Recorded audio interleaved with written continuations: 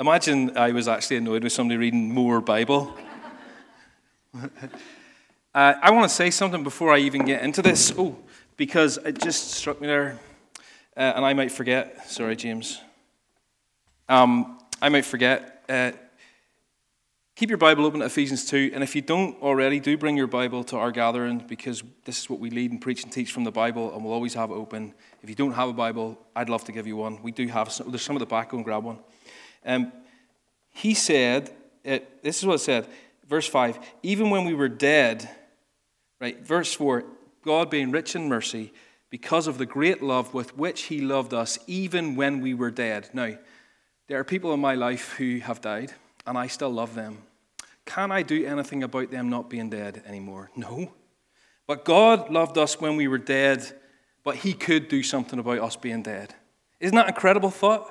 We were loved by someone who could do something about the fact that we were dead. I want to say that because I might forget later on, and I hope I don't. New term. This morning I woke up and I thought it was like winter already because it was a storm. It was blowing a gale and it was torrential rain. New term, fresh start. It feels like autumn. We're getting back to things.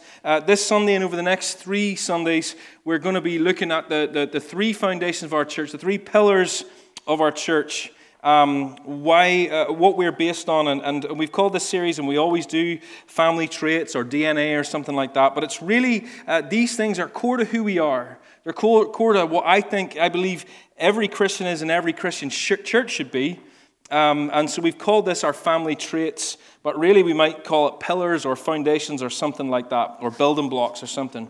One of my favorite things about my job is that I'm on a squeaky bit of the floor as well. This is not going well this morning so far. One of my favorite things about my job is that I get to do weddings, right? And I've married some of you in this church, and that's great. And one of the favorite things about doing weddings is that I get to meet people's families. And I love it because you're like, whoa, she looks really like her mum, or he looks really like his dad, or whatever it might be. And you get to see some of the same mannerisms and some of the same characteristics come out and all that kind of thing. What you have in common. I think that we all inherit things from our families, that we all have even certain values or certain traits that we have, and maybe you like some of the things that you got from your family, maybe you don't. I know there's things that I do, and I only do them because that's the way I was raised, or that's the way my family has done things, and I don't necessarily like that about myself. But generally speaking, every family has certain traits that make them who they are and shape how they behave, and our church family is no different. And if you're new to our church, this is a great time to be joining us, because we're going to be covering the foundations, the things that our church is built on. The things that we want to hold tightly and never ever deviate from. And we have these things summed up in our vision statement of our church, and it's this. Village Church Belfast desires to be a gospel-shaped community of people who love Jesus, each other, and our city of Belfast as we join God in the renewal of all things. We'll just keep that on the screen for a second. This is what we want to define us as a church. It's not a random statement. It's not something that we put together years ago when we planted the church just because it sounds good. It's a statement based on 3 components. 3 components which I said that define the Christian life: gospel, community, and mission. So the first thing you notice there, the first part of that is Village Church Belfast desires to be a gospel-shaped community of people who love Jesus, right? The second part, that's the gospel, that we are a gospel-shaped community of people who love Jesus. That's the gospel part of that. The second part of that is that a gospel-shaped community of people who love each other. That's the community. And we're going to unpack each of these, so don't worry if you're thinking, oh, there's a lot in that. There is. We'll unpack them. And the final part is that we love our city of Belfast as we join God in the renewal of all things. That's the mission. And when we look at the Bible and we put these things together, we see that the church is that. And we'll look at this specifically next week, that we who were once not a people have, by God's grace, through the work of Jesus on the cross, been made a people. We are a community. We are a family. But not only that, we are a community of people of Jesus, in Jesus, gathered around what he is doing in the world, his mission. So we can have the next slide up there, please, Stuart, the triangle one. This is what I think, this is how he's kind of representing this visually. Gospel, that's loving Jesus, a community that's loving each other, and mission that's loving our city or loving the world, gathered around, all with the purpose of joining in what God is doing in the world, what he has always been doing since the very beginning of creation. And in Village, we want to keep the main things the main things. Someone said that to me this week when they were talking about our church. Like, we love how we keep the main things the main things. And that's what we want to do. And the main things are gospel, community, and mission. We want to be a simple church, a gospel family, brothers and sisters, on mission. That's it. And so over the next few weeks and throughout this coming year, and especially this term coming up, you're going to hear a lot about these things, not just on Sunday mornings, but through every part of our church. We're going to be talking about these things in our missional communities and every aspect. We want this to filter down to our kids as well. And as we come back to this vision for us, what God is doing in the world, we're gathered around what God is doing in the world. So let me start at the very, very beginning, and that's the gospel. The gospel comes first in that vision statement because the gospel is the first and most important thing that characterizes the people of God, right? The gospel is, we're going to read in another passage in 1 Corinthians, that the gospel is of first importance because we wouldn't exist without the gospel, right? We wouldn't even be a people without the gospel. So I wonder if I asked you, maybe you're a new Christian, maybe you're not a Christian. Lots of you have been Christians for a long time. I wonder if I asked you, what is the gospel, what your response would be. What would you say? We'd probably get a few different answers, probably all around the same kind of things. So let me break this down before we jump into this passage. The word gospel itself, that just means good news. It's from this Greek word that the most of the New Testament was written in, which just means good news. It's an announcement of something good that has happened, right? So if somebody has a baby, we tell the good news. We share the gospel of this baby has been born. It's a really joyful thing. It comes from this ancient Greek term. When a battle was won, there would be a messenger that would run back from the battlefield, and he would be an evangelist, literally sharing the gospel, the good news that the battle has been won.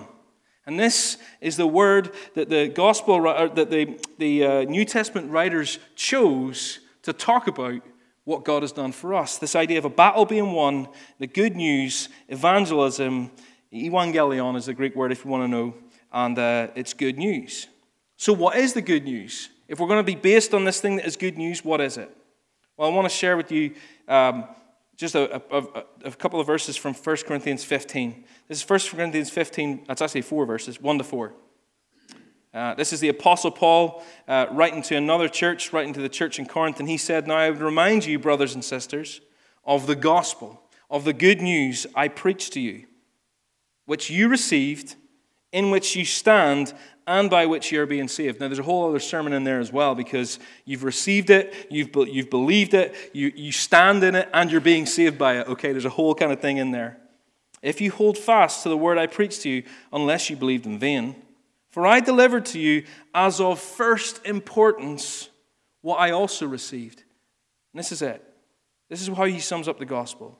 This is the gospel of first importance that they've received, that they're standing in, that is saved by them, that he's received, that he preached to them. The gospel. That Christ died for our sins in accordance with the scriptures. That he was buried. And that he was raised on the third day in accordance with the scriptures. That's as good a summation of the gospel as we can get. So what is this good news? The good news is that Christ died for our sins, he was buried, and on the third day he rose again. If you want to sum up the gospel really simply, Christ died for our sins, he was buried, and he rose again, according to everything God has said in Scripture. So why is this important? If that's the good news, why does that even matter? Why does Paul say this is the first of first importance? Why does he say that we should hold fast to this? What does it matter that Jesus died and was buried and rose again? Well, we need to look at our passage in Ephesians 2 to find out. And I will say that if you've been around Village for a while, you've maybe heard me preach this passage before. This is a sermon I will probably continue to preach year on year, hopefully week on. I think Ephesians 2, 1-10 is about as perfect summary of what God has done for us as you can find in the whole Bible. So I make no apologies for preaching this passage again. In this passage in Ephesians 2, we're going to see three things. We're going to see who we were, what God has done, and who we now are. It's that simple. And the first thing we see is that who we once were. And it demonstrates to us, illustrates for us our need of the gospel, right? See, the Apostle Paul here is writing to this church in Ephesus and also to us. God is bringing this message to us today to remind us exactly what God has done for us.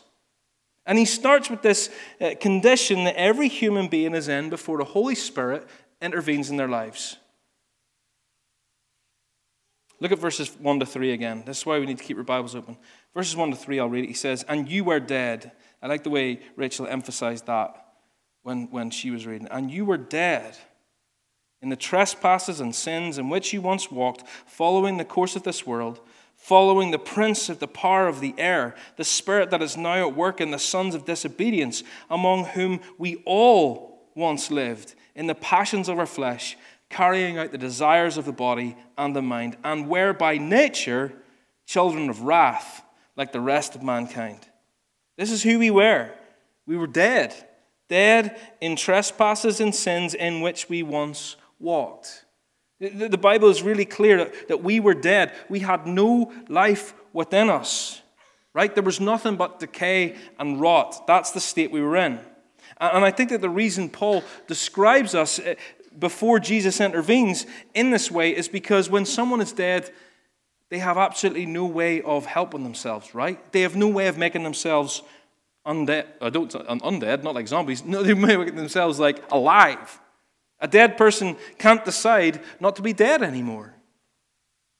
All a dead person does is just lie there in rot and decay and ruin. They're not even aware that they're dead. And this is what Paul is trying to convey to us, right?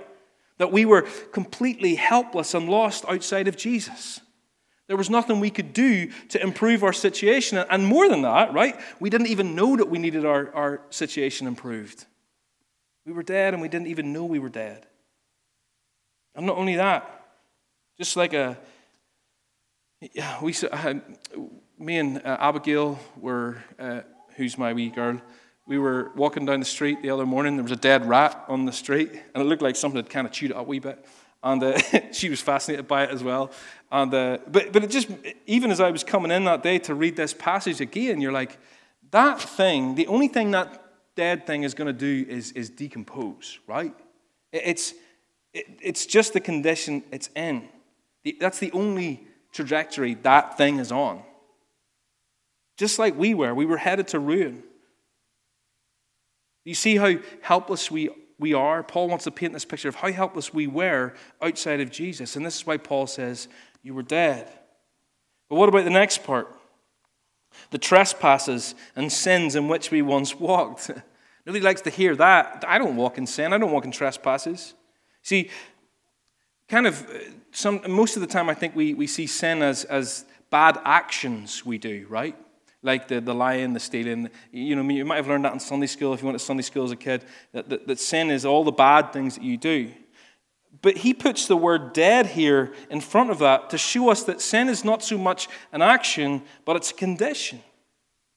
Our sinful actions are a symptom of our dead condition, right? Our sinful actions are the result of our sinful condition. So I've used this analogy before. You don't have a cold because you have a runny nose and sneeze, right? You sneeze and have a runny nose because you have the cold.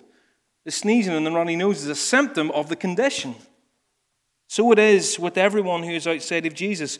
We sin because that's who we are in our sinful condition. We are dead in the trespasses and sins. Like, we all know this. I talked about this recently when we were doing one of the Psalm 51. We don't have to send young kids to sin school to learn how to sin. That just comes out of them. It just comes out of all of us. Outside of Jesus, we are helpless to do anything except sin. And this goes against what the modern world tells us, right? And I'm not against the modern world at all. But the predominant worldview is that people are basically good. And this is a pretty modern thing, actually, because when World War I happened and we had pictures and videos of what that looked like for the first time, people found it easy to believe that everyone's sinful. But somehow we've kind of got to this world's gospel right now that is that left to our own devices, human beings will basically make good decisions. I have books on this. So someone gave me a book on this. That said that actually the thesis is that human beings are actually good. Look at all these good things people have done. But we only have to look at the evidence to see that this isn't true. In fact, we probably only have to look at our own lives, don't we? And our own self-destructive tendencies to see that this isn't true.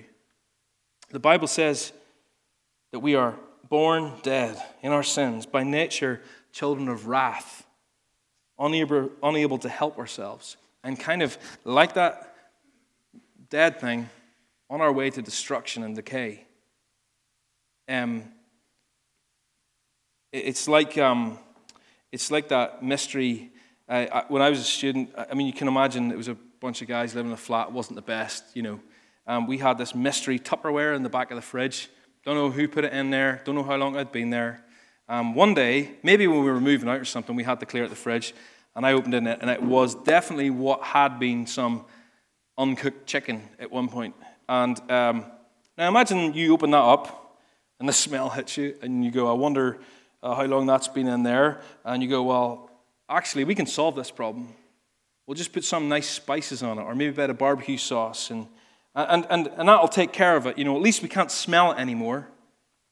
That's solved the problem. But that doesn't really solve the problem, does it? When you put that meat into the fridge, it was dead, wasn't it? That's the actual condition. You can preserve it for a little while, sure, but it's already started to decay. All you do is delay that process.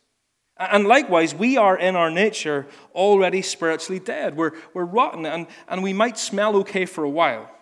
We might even learn how to get good at using spices to cover up that with religion or good behavior or good living or even culture, whatever. But underneath it all, we are dead. Because we are dead in our sins, no amount of religion or behavior change or thought change can fix us.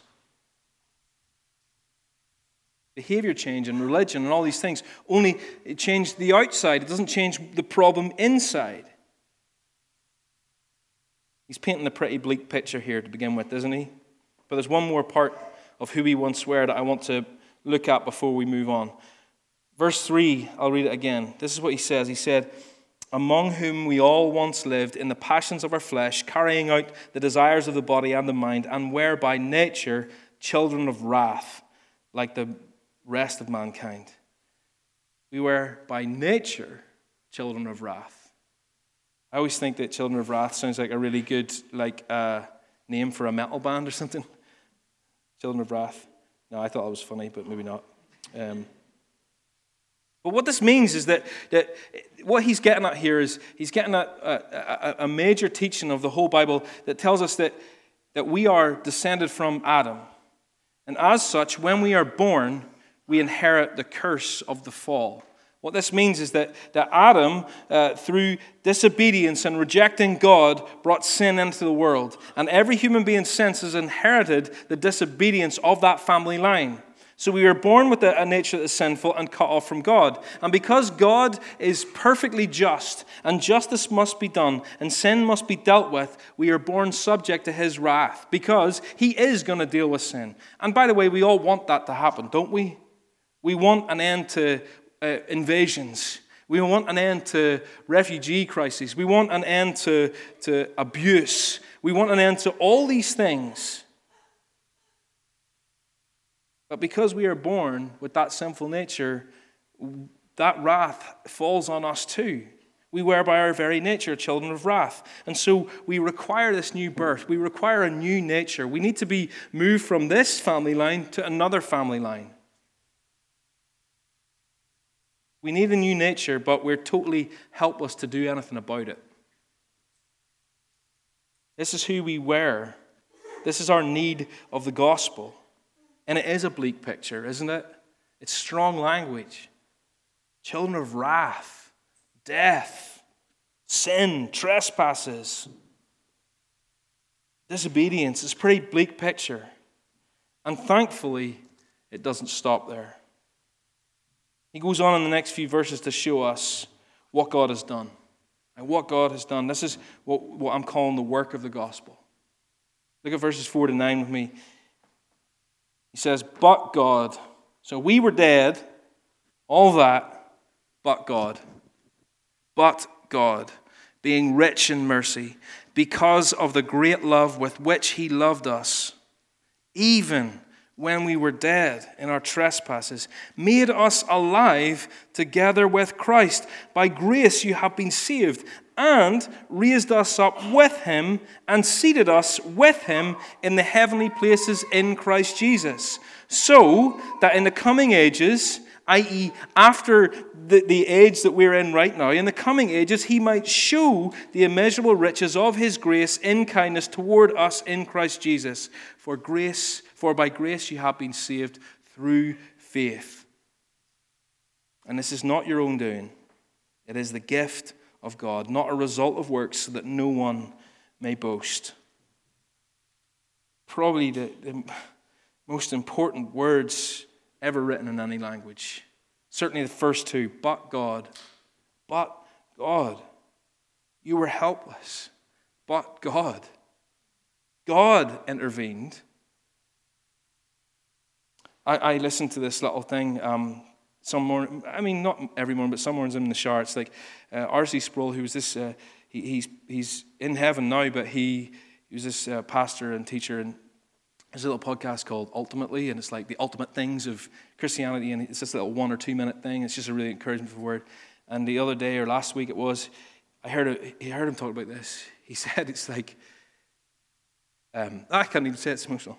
It's like God came to your funeral and took you out of your grave and breathed life into you. He came to your funeral. Why? Because of the great love with which he loves you. Like I said before at the start, I can love all the people in my life that have passed away. I can love them to death, and I still do, but I can't do anything about that.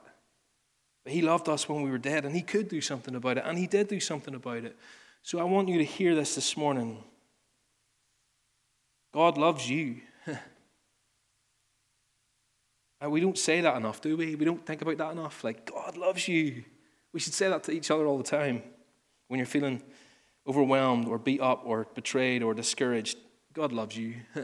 Not as a cliche, not as a platitude, but as a reality. Like, God loves you. How does he love you? With a great love. And because of this great love with which he loves you, he has raised you from death to life. Maybe you haven't considered that in a long time. Maybe you've never considered that. Consider it right now. God loves you. And it's because of this great love for us, verse 5 tells us that he has made us alive together with Christ. By grace you have been saved, and raised us up with him. Right?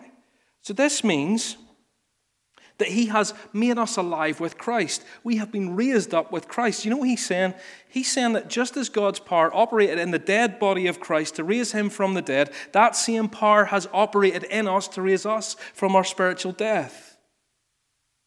Just in the way that God brought Jesus back from the dead, he brought us from death to life.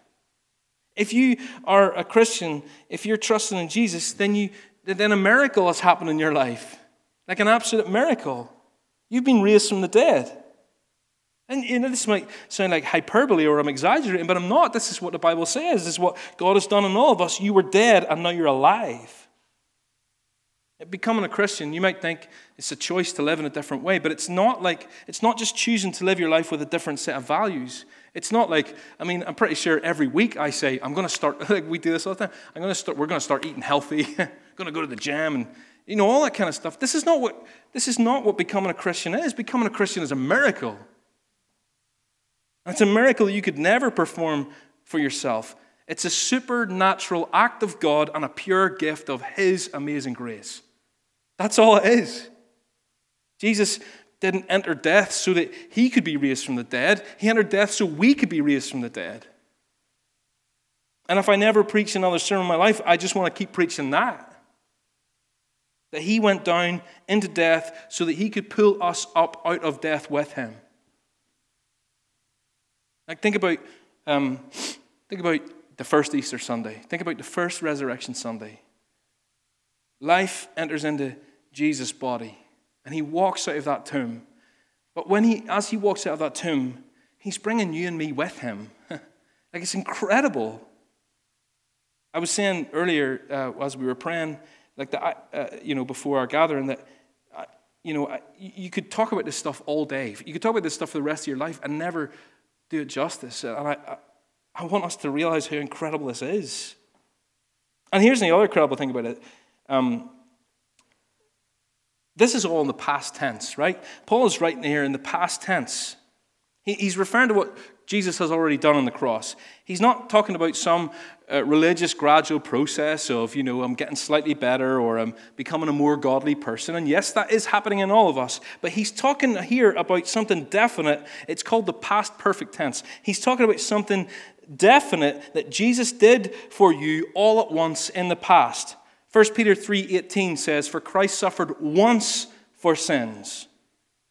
Over and done with. The righteous, that's Jesus. For the unrighteous, that's us.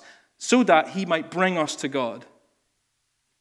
Jesus, the righteous one, died for us, the unrighteous. And on the cross, He became our sin. He became that rotten meat. He took on the wrath. He was treated by God like a follower of Satan. He was treated by God like a son of disobedience, like a child of wrath. Just so that we didn't have to be. This is God's amazing grace. The only reason Jesus died is because of our sin, so that He could heal our separation from God. Bring us close to God again. Paul continues again in verse 6. Still in the past tense. Notice this. He says, he doesn't say that God will seat us. He says that God has seated us with Him in the heavenly places in Christ, right? God has seated us in the heavenly places with Christ, in Christ. Now listen to this, church. In God's eyes, if you're a Christian this morning, in God's eyes, you are seated with Christ at the place of honor at God's side. Right now. You couldn't be in a higher place in heaven right now. God has literally put you in Jesus' seat. And notice that He says we are seated in the heavenly realms in Christ, that we are in Jesus. This is a doctrine that we call union with Christ, that we are in Jesus, that we are one with Him, that we have become engrafted onto Him. So all that was ours, our sin and our guilt and our shame and our deadness, if you want to put it that way, all that stuff that was ours becomes His. And then all that is His glory and honor and peace and mercy and love and eternal life becomes ours. The blessings that the Father has heaped on the Son are ours. Every spiritual blessing. We share in His inheritance. We are seated in the heavenly realms because we are in Him. Right? When we trust in Jesus, we are engrafted onto Him, and that's why we are brought out of the tomb with Him. You see how that works?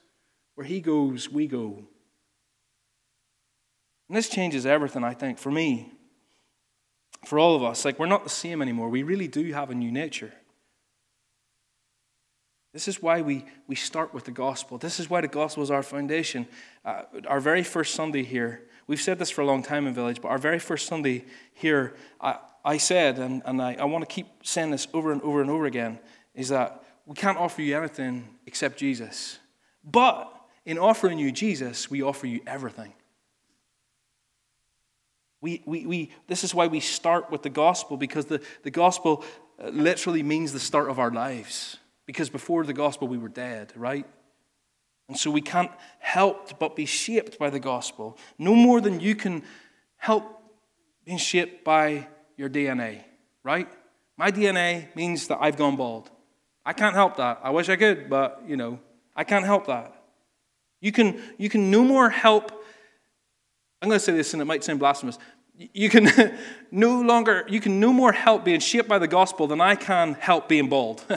Because you are in Jesus. We are gospel people because we have been made by the gospel. And this brings us on to our third lesson. We are now who we are now. So we've looked at who we once were. That's our need of the gospel. We were dead. We were children of wrath, sons of disobedience. What God has done, but God has intervened. Right? He has brought us, made us alive with Christ by His grace. And who we now are, we are shaped by the gospel. We know the message of the gospel is good news. But we want to take a second and think about what that means for our lives here and now. Like, what does it mean to be shaped by the gospel? We have it in our vision statement, a gospel-shaped community. What does this mean? Why do we have that in there? Look at verse 8. He says, "For by grace you have been saved, through faith. And this is not of your own doing. It's the gift of God." He uses this past perfect tense again. He says, you have been saved. This is a complete work. It's done. It's finished. There's nothing to add, nothing to contribute. It's finished. It's past. It's perfect. It's done. Jesus, when He died on the cross, He said, it is finished. Now, you see, we sometimes think of our salvation like this, right? And if you've heard me preaching on this passage before, I've used this one before as well. And I want to remind us of it. So we sometimes think of the gospel as something like this. I was drowning in the sea. I was struggling, gasping for breath, thrashing around. And Jesus threw me a lifeline. And in my moment of need, and my dying breath, I reached out and grabbed onto it, and He pulled me onto the shore. Now, that's a pretty good message, isn't it? But that's just not the gospel. It sounds good, but it's not the gospel. The gospel is that you weren't just drowning and struggling in the water. You already had drowned. You were floating face down in the water, You were sinking to the bottom. And Jesus jumps into the water and drowns Himself. And somehow by the power of the Holy Spirit is brought back to life and pulls your lifeless body out of the water onto the shore and breathes new life into your lifeless body. That's the gospel. Because His salvation is nothing to do with you. It's by grace you have been saved, not of works, not of your own doing, so that no one can boast. It's because of His mercy. It's because of the great love with which He loved you and His saving grace alone. You have been saved by grace through faith. Your salvation is only because in His grace, God caused the Holy Spirit to intervene in your life and raise you from the dead. Nothing I can claim to. I have no part in this. He chose me and He breathed life into me. And this is why Paul goes on to say at the end here in verse 10, I love this bit. He says that we are God's workmanship. This is this word that in the original language, it's where we get our word poem from. It literally means masterpiece, right? We are God's masterpiece. Now, I've been lucky enough to visit some cool art galleries all over the world, and I've seen masterpieces by all kinds of incredible artists like Caravaggio and Michelangelo and Monet and Matisse and Van Gogh and Warhol and Hearst and even Banksy last month. If you call him a master, I'm not sure. Some people might disagree. But here's the thing. These masterpieces are incredible, and sometimes you see a piece of art and you can spend hours looking at it, or sometimes you listen to a song that's a masterpiece and you get lost in it, or read a poem, whatever it is that does it for you. These masterpieces are incredible, but not one masterpiece that I've ever seen in my life has created itself. It just can't happen. If it weren't for Michelangelo carving David out of that piece of marble, it would just still be a piece of marble. A masterpiece can't create itself. Look at verse 10 closely. For we are God's masterpiece, His workmanship, created in Christ Jesus to do good works, which God prepared in advance for us to do. We were created. This word means that these two words together, it means something like this. It's a work of art, a masterpiece that is created that through its creation reflects the character and nature of its creator. Does that make sense? So in the way that you might look at a piece of Tim Farrell art and you go, that's Tim Farrell, right? I said that to him the other night. He's done this design. I'm like, that looks like one of Tim's, right? God, when he creates this new life in us, it reflects him. Isn't that so cool? That we are God's work of art. We are his masterpiece. We are God's poem. God has composed your life into a beautiful work of art that glorifies him. You might not feel that. I know most days. But that's what he sees when he looks at us. He sees a work of art. He sees a masterpiece that his son gave to him. Imagine that. My kids they're not very talented artists. They do these little things. You're like, that's so cool. Or build something like Lego. That's amazing. Jesus, the Son, takes us, who through his finished work, I've finished, Dad. And the Father says, that's a masterpiece. Isn't that beautiful? The same idea of creation is used all throughout the Bible when it speaks of the actual creation of the world. At creation, God spoke something into the nothingness and life was born. He didn't start with raw material. He wasn't like Michelangelo. What is Michelangelo's David, right? Isn't it? I'm getting that right. The sculpture? Yeah, okay. He didn't start with a lump of rock. God started with nothing. He started with nothing and created everything. He spoke, and light that did not exist burst into the darkness. And when God saved you, he spoke a life into being that did not exist before. And when you put your trust in Jesus, God declares that you are a new creation, that you are a finished masterpiece. And in that moment, the same power that that same power that spoke the universe into being creates a righteousness in you, which means that all we have to do is submit ourselves to Jesus and let his righteousness work in us and through us. This is what it means to be shaped by the gospel. You see, being shaped by the gospel actually isn't about living a holy life. We think, we got to do all these things, got to be this, and we try. But actually, living a holy life is a result of being shaped by the gospel. Just as the way that previously sinful actions was a result of a sinful nature, now living a holy life is the result of being a new creation in Jesus. Being gospel-shaped isn't about doing godly things. It's about letting Christ do godly things through you. You see how that works? And where this really, the rubber hits the road for me is, if we ask ourselves the question, how often, think about this, you don't have to shout out any answers or something, unless you want to, but how often do you feel like a failure as a Christian? How often do you feel that?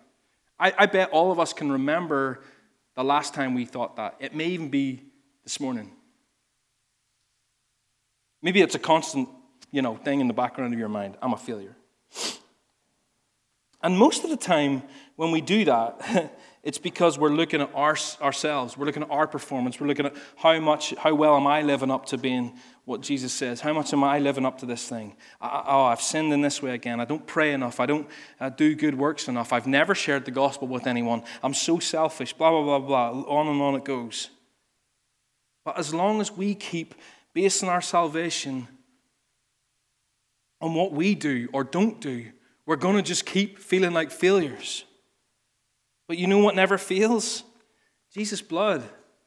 It never fails. The gospel never fails. So all of any of us can do is keep going back to the gospel and relying on his grace. By grace you have been saved. It's not about your works. It's a gift of God. And so no matter how much you sin or have sinned or are going to sin, there is nothing you can do to make God love you any less. Wow, what a relief that is. And for those of you that are tempted to try and make God love you more, there's nothing you can do to make God love you anymore either.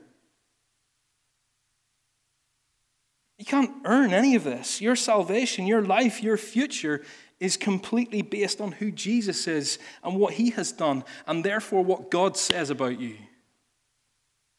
Here's masterpiece. It's class, isn't it?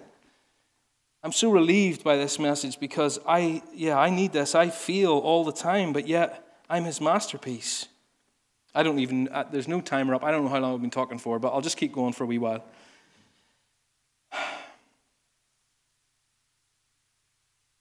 You see, when we receive Jesus, our lives are never the same again, are they? We see the world in a completely different way. We have a new nature. The decisions we make are different. Everything we do is based on the truth that God is making all things new, and we become part of that renewal. That's why we have this in our vision statement. We live completely differently to the way we did before and have different priorities now. I love this quote by Tim Keller. He says, "The gospel is not about something we do, but about what has been done for us, and yet the gospel results in a whole new way of life." So this is interesting. I spent all my time saying it's not about you, you're a finished work, you're a masterpiece, but yet it still results in a new way of life, doesn't it? You see, the grace we receive changes who we are. And so often we think about what it means to be gospel-shaped. We think it's the ways that the gospel shapes our lives and our church or whatever, right? So we think being gospel-shaped is all the ways that the gospel shapes our lives, but that's kind of the wrong way of thinking about it. It's the wrong way around. You see, we don't try and modify our behavior to the gospel so that we'll be gospel-shaped. We are shaped by the gospel because of the new life that we have in Jesus, and so our behavior is shaped by the life that is within us. Does that make sense? We're not going to try and make ourselves gospel-shaped by doing X, Y, and Z. We're going to allow the truth of the gospel to sit in our hearts and make us alive and allow our lives to be changed as a result. In other words, our nature is shaped by the gospel, and so our actions are shaped by the gospel. Before you were saved, everything about you found its purpose in earthly, temporary things. But now we're shaped by the gospel. Everything about you find its purpose in the death, burial, and resurrection of Jesus. So your life is no longer about you. I'm sorry to tell you. But it's a freeing thing, this. Your life is no longer about you. Your life is no longer about how you feel day to day. It's not about how well or how badly things are going for you. Your life is about resting on the death, burial, and resurrection of Jesus Christ and just living from that truth. Like when we send Bex off in the sabbatical, it's not her life isn't based on how well the kids' ministry is going or not. It's based on the fact that Jesus lived, died, buried, rose again, and ascended to heaven, where she now sits with him. Amen. Your life is built on the fact that Jesus lived a human life, died a death, died on the cross, was buried, ascended, and then rose again, and then ascended to heaven. So I want to just kind of finish maybe by looking at what this kind of life looks like. What does this kind of church look like? Well, I think very basically, and it's a lifelong pursuit of considering the gospel and living the gospel, isn't it? But very basically, it's in every part of life, every decision, every problem, every victory. As individuals and as a church family, we ask the question, how does the gospel apply to the situation? How does the gospel apply right now? How am I applying the gospel in my life right now? So if there's one action point to take away from this message this morning, it's this. In every area of our lives, we need to ask ourselves, how do we apply the gospel here? Whether it's parenting, whether it's work, whether it's relationships, whether it's whatever. So, for example, in our singleness and in our marriages, we apply the gospel by remembering that we find true fulfillment and belonging only in Christ. Or when someone wrongs us or hurts us, we don't need an apology before we can forgive them, because Christ forgives us long before we even apologize to him. So when we sin, we apply the gospel by resting on the fact that our salvation is not based on our righteousness, but the righteousness of Christ. We put others first and live sacrificially because this is what Christ has done for us. And maybe most importantly, we lived lives inclined towards others, serving them in love and sharing this good news with them. The point is that we need the gospel every moment of every day of our lives. That's the point here. This is what it means to be gospel-shaped for us as individuals and as a family, as a community. We need the gospel every moment of our lives. For a long time. It doesn't matter. We need the gospel just as much now as we ever did. This is one of the things that we really want to characterize our church family, is that we all are equal in how much we need Jesus' grace. We're all equal in that. The moment we think the gospel is only for people who don't know Jesus, that's the moment when we turn in on ourselves and self-righteousness grows. If we begin to... Our worship gatherings are going to become about what we do for God and not about what He has done for us. If the gospel doesn't remain central, our church will become inward focused. We'll forget grace and we'll turn to like some kind of performance-driven community. We won't have any joy. And if the gospel isn't central, we certainly won't be motivated to share it with others. But when the gospel is of first importance, like Paul says in 1 Corinthians, when we're shaped by the gospel, it will become a place of refuge for the weary. It'll become a place of hope for those in need. When the gospel is central, our community will be a place of worship saturated with humble dependence. And our fellowship, our community, our times together, the way we love one another, it'll be focused on what unites us instead of what divides us. Our discipleship will be about not all the ways we're messing up. And that will make us then want to obey His commands and follow Him more. And listen, here's the incredible thing. When the gospel is central, mission will just be the natural result. We'll be driven outwards to share His good news with others. Now, here's my final thought, because I know I've said that before, but here's my final thought. Literally no idea how long I've been talking. Sometimes we think about our salvation as just this future hope. And again, this is one of the things that I love preaching about. And I've said it before many times, and I'll say it again many times. We sometimes think of our salvation as this future hope, something to look forward to, a hope that gets us through the hard times, a hope that helps us with our failures, a hope that someday we're going to be there and in God's presence, it's all going to be great. And our salvation is that. And I don't want ever to lose that. We need to remind ourselves that we have this future hope. But here's the point. According to this passage today that we've read, our salvation is not just a future hope, it's a present reality. It's a future hope, it's a present reality. And if we could grasp the reality of that, even just for a wee minute, I wonder how differently we would live our lives. Like, think about this. We are saved by grace. We are seated in the heavenly places. We are in Christ. We are His masterpiece. Consider those things. And it's hard. I get it. It's hard. I'm the same. A, I'm forgetful. B, I'm busy. C, I'm sinful. We live in a broken world. We're still grieving for the loved ones who have died. We still see people we love reject Christ. But we're in Jesus. We are in Jesus. It's a done deal. It's secure. It's sure. It's forever. It's happening. It's done. And we need to grasp this. And us being seated in the heavenly realms right now in Christ is as sure as you are sitting on the chair you're sitting on. And if we could just grasp that just for a minute, how would that affect how would we continue?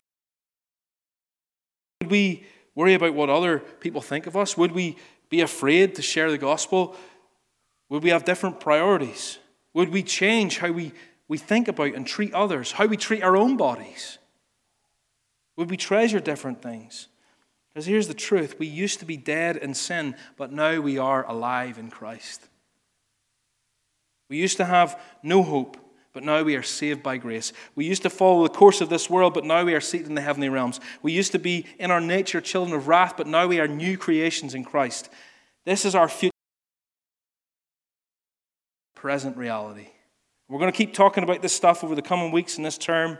We're going to specifically talk about how this turns us outwardly, to focus on what it means to bring this message to the community around us, to our family members, to our friends, to our neighbors, to our colleagues.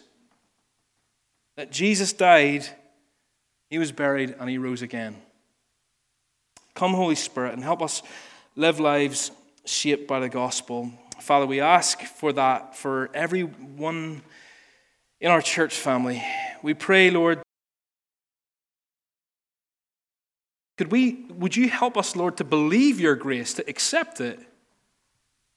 That you look at each one of us here in Jesus and you see a masterpiece. You see a finished work. Help us to rest in that, Lord.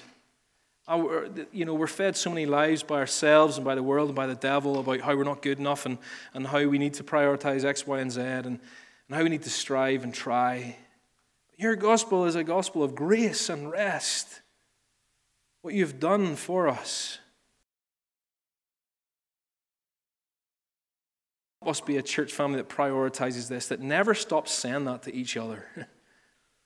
It never stops reminding each other of these deep, deep truths, this present reality that is now ours. And Father, may you help us live lives shaped by this truth, not by striving and trying to live different lives, but just by allowing that truth to work through us, to live through us. Jesus, we love you. I pray especially for the weary ones and the tired ones and the struggling ones this morning.